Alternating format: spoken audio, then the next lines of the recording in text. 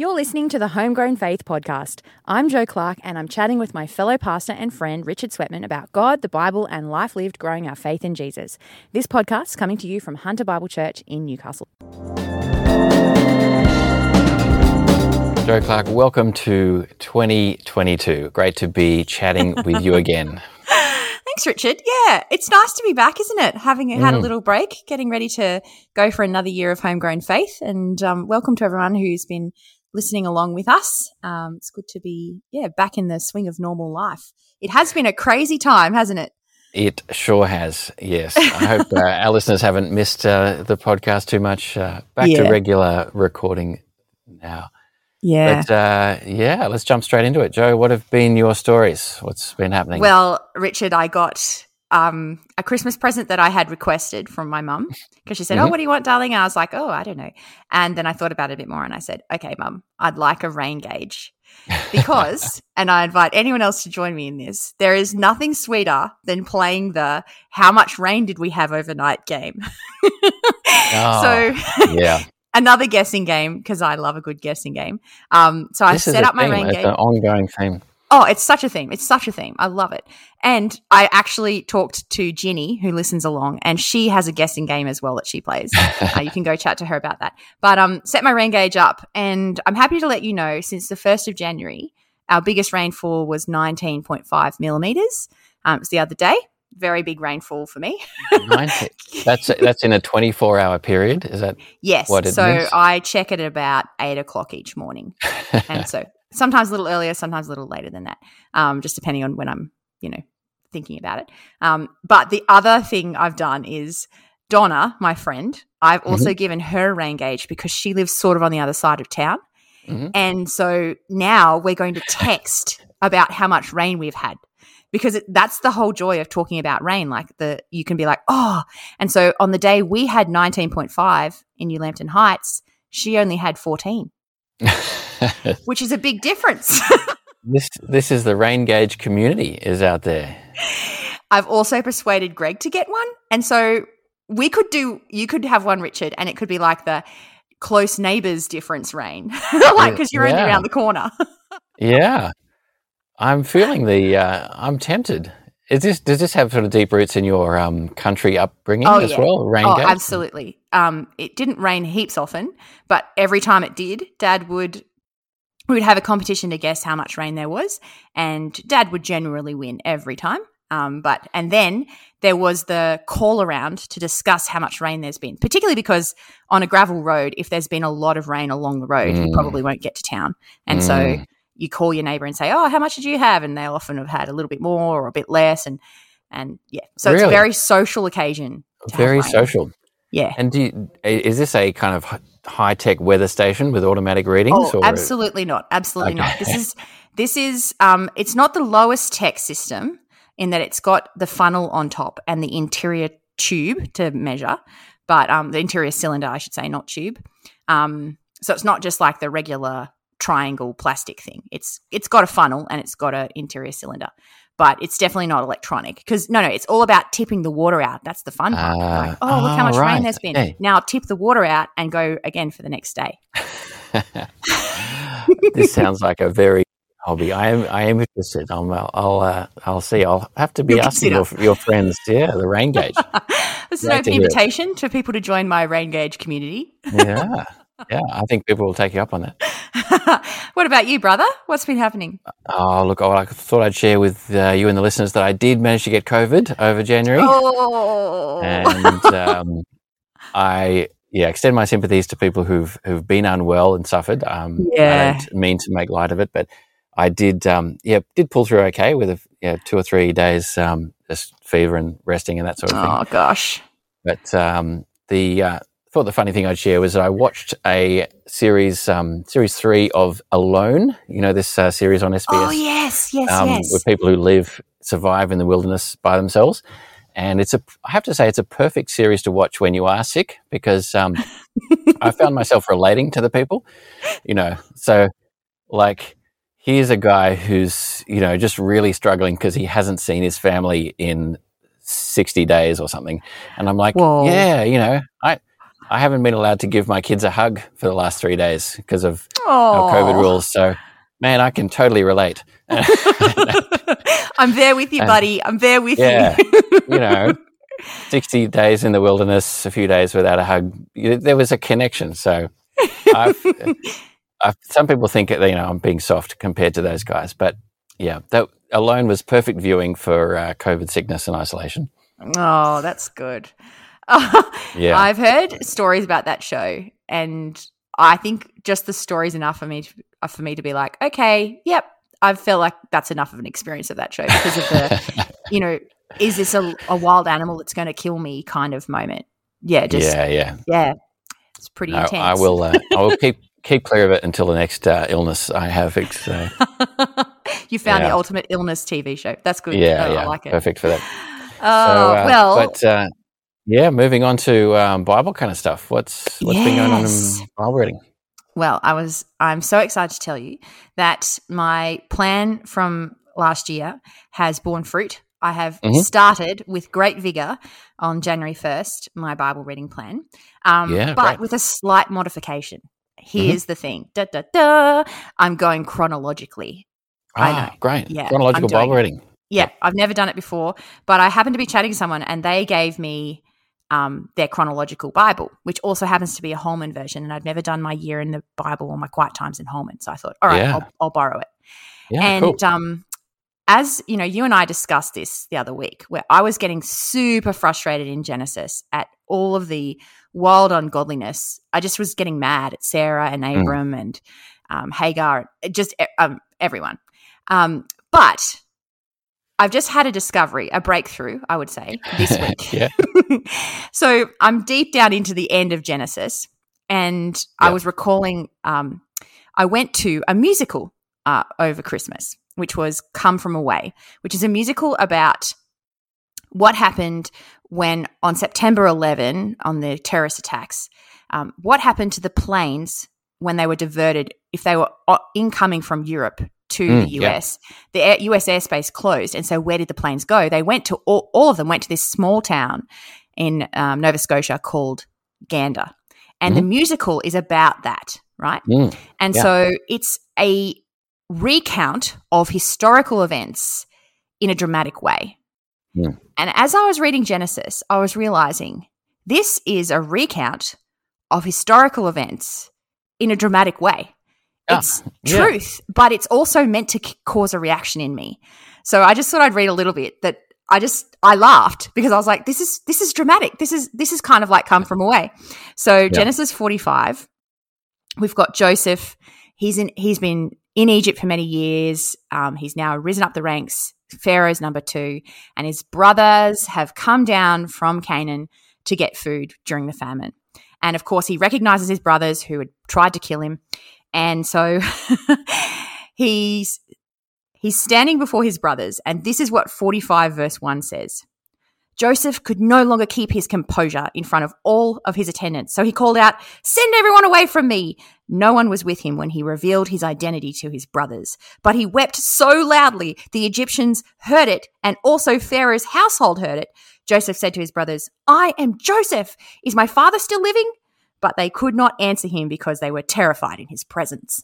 And I was just like, this is hilarious. We've got like loud bursts of emotion from a fully grown man who's got grown children. We've got people terrified. We've got people listening on in the other room. And all the while, these are like gods that like people. And it just made me think, interesting. I'm going to read Genesis differently from now on. Yeah. So anyway, that's my journey. Yeah, fantastic. So you've noticed here in Genesis 45 the drama of the event, and you're letting yourself go along with it, feel it.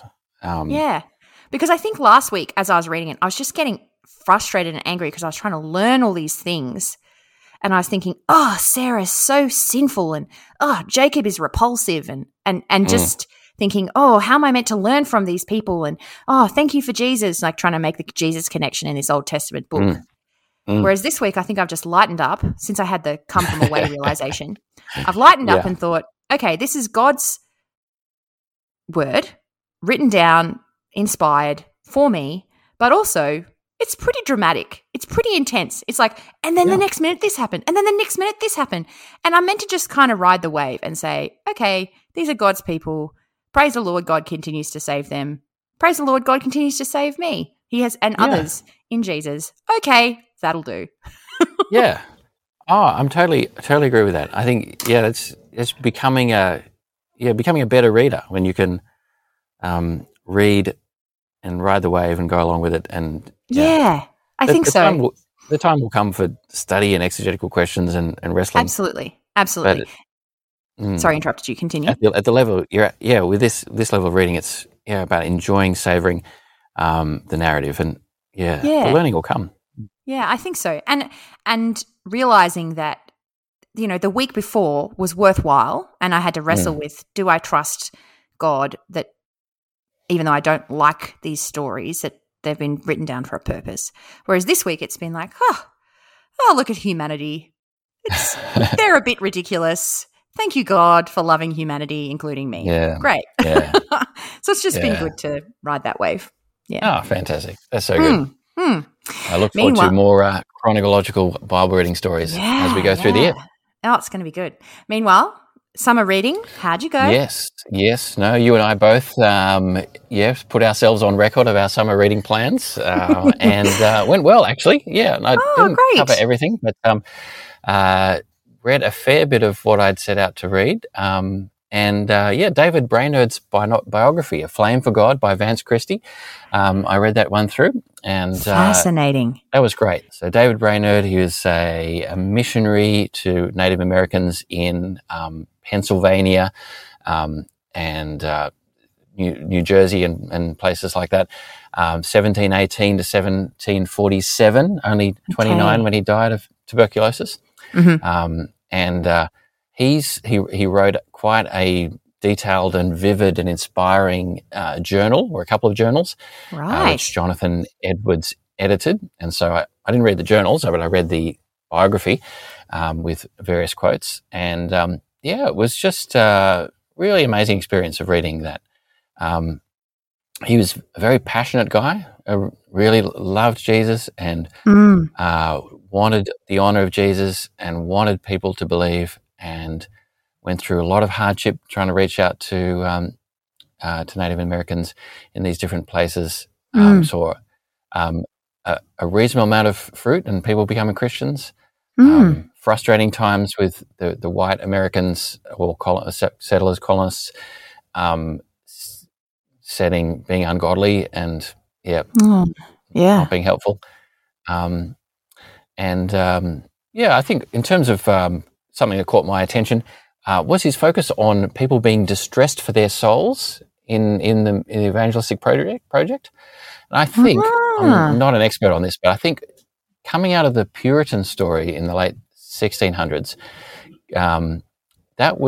conversion was often thought of as not something that would happen in one moment, but there was a phase of people being distressed for their souls, which could last for a week or 2 or 3, before people found relief in forgiveness and mercy and the blessings of the gospel. And so it was really interesting in his journals when he would write, I preached, and it was good to see that many people were distressed for their souls, or people were weeping in distress for their souls.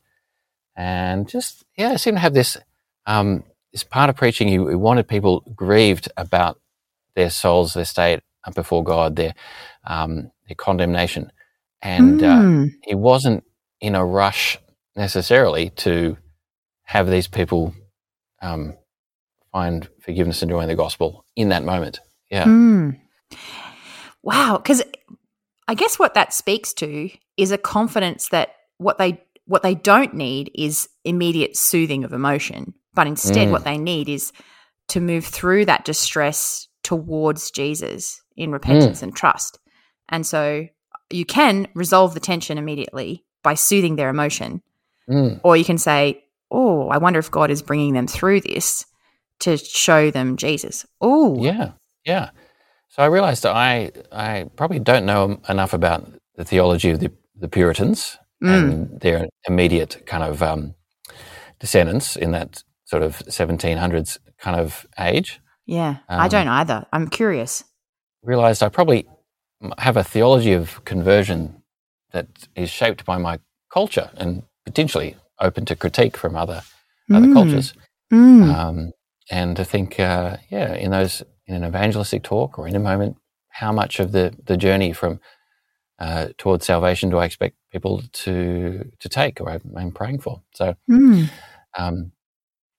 but mostly really encouraged by David Brainerd, and a few interesting facts. William Carey, who was a real pioneer of missions, he had anyone in his influence or any organisations were required to read David Brainerd's biography at least once a year. Once a year? Yeah, very frequently. And Jim Elliot, who's famous from his wife's book, Through the Gates of Splendor, was massively influenced by reading David Brainerd's biography. So, goodness, his influence was not just among the Indians at that time, but his diaries over the centuries have been massively influential. So, maybe it's something I should read as well. So, yeah. And how accessible is this book? Could anyone pick it up and read it? The book by Vance Christie, very accessible. Yep, it's a readable, reasonably thorough biography. But obviously, reading biographies is just a great Christian habit. And I'll have to tell you one I read next week. Oh, I'm good! Excited. I look forward to it. To it. Yeah. That's my summer reading. Enjoyed it. Sounds good. For our listeners, if you guys are reading biographies or embarking on Christian biographies, I'd love to hear about it. Yeah. And hear your recommendations as well. Definitely. Well, we're out of time and we will be back next week, of course. But in the meantime, we would love to encourage people, wouldn't we, Richard, to share the podcast with others, but particularly share about how it's changed you in terms of how you think about Jesus or how you read the Bible, or it's maybe a book you've read out of the podcast, or just something that you've enjoyed about learning about God. We would find great joy in hearing that you've shared the podcast with someone and had quality conversation about it. Indeed. No. Well, thanks, Joe. It's been great chatting. I hope you get some good rain gauge readings during the week. I intend to. All right. Talk to you next week. See you then. Bye. Bye.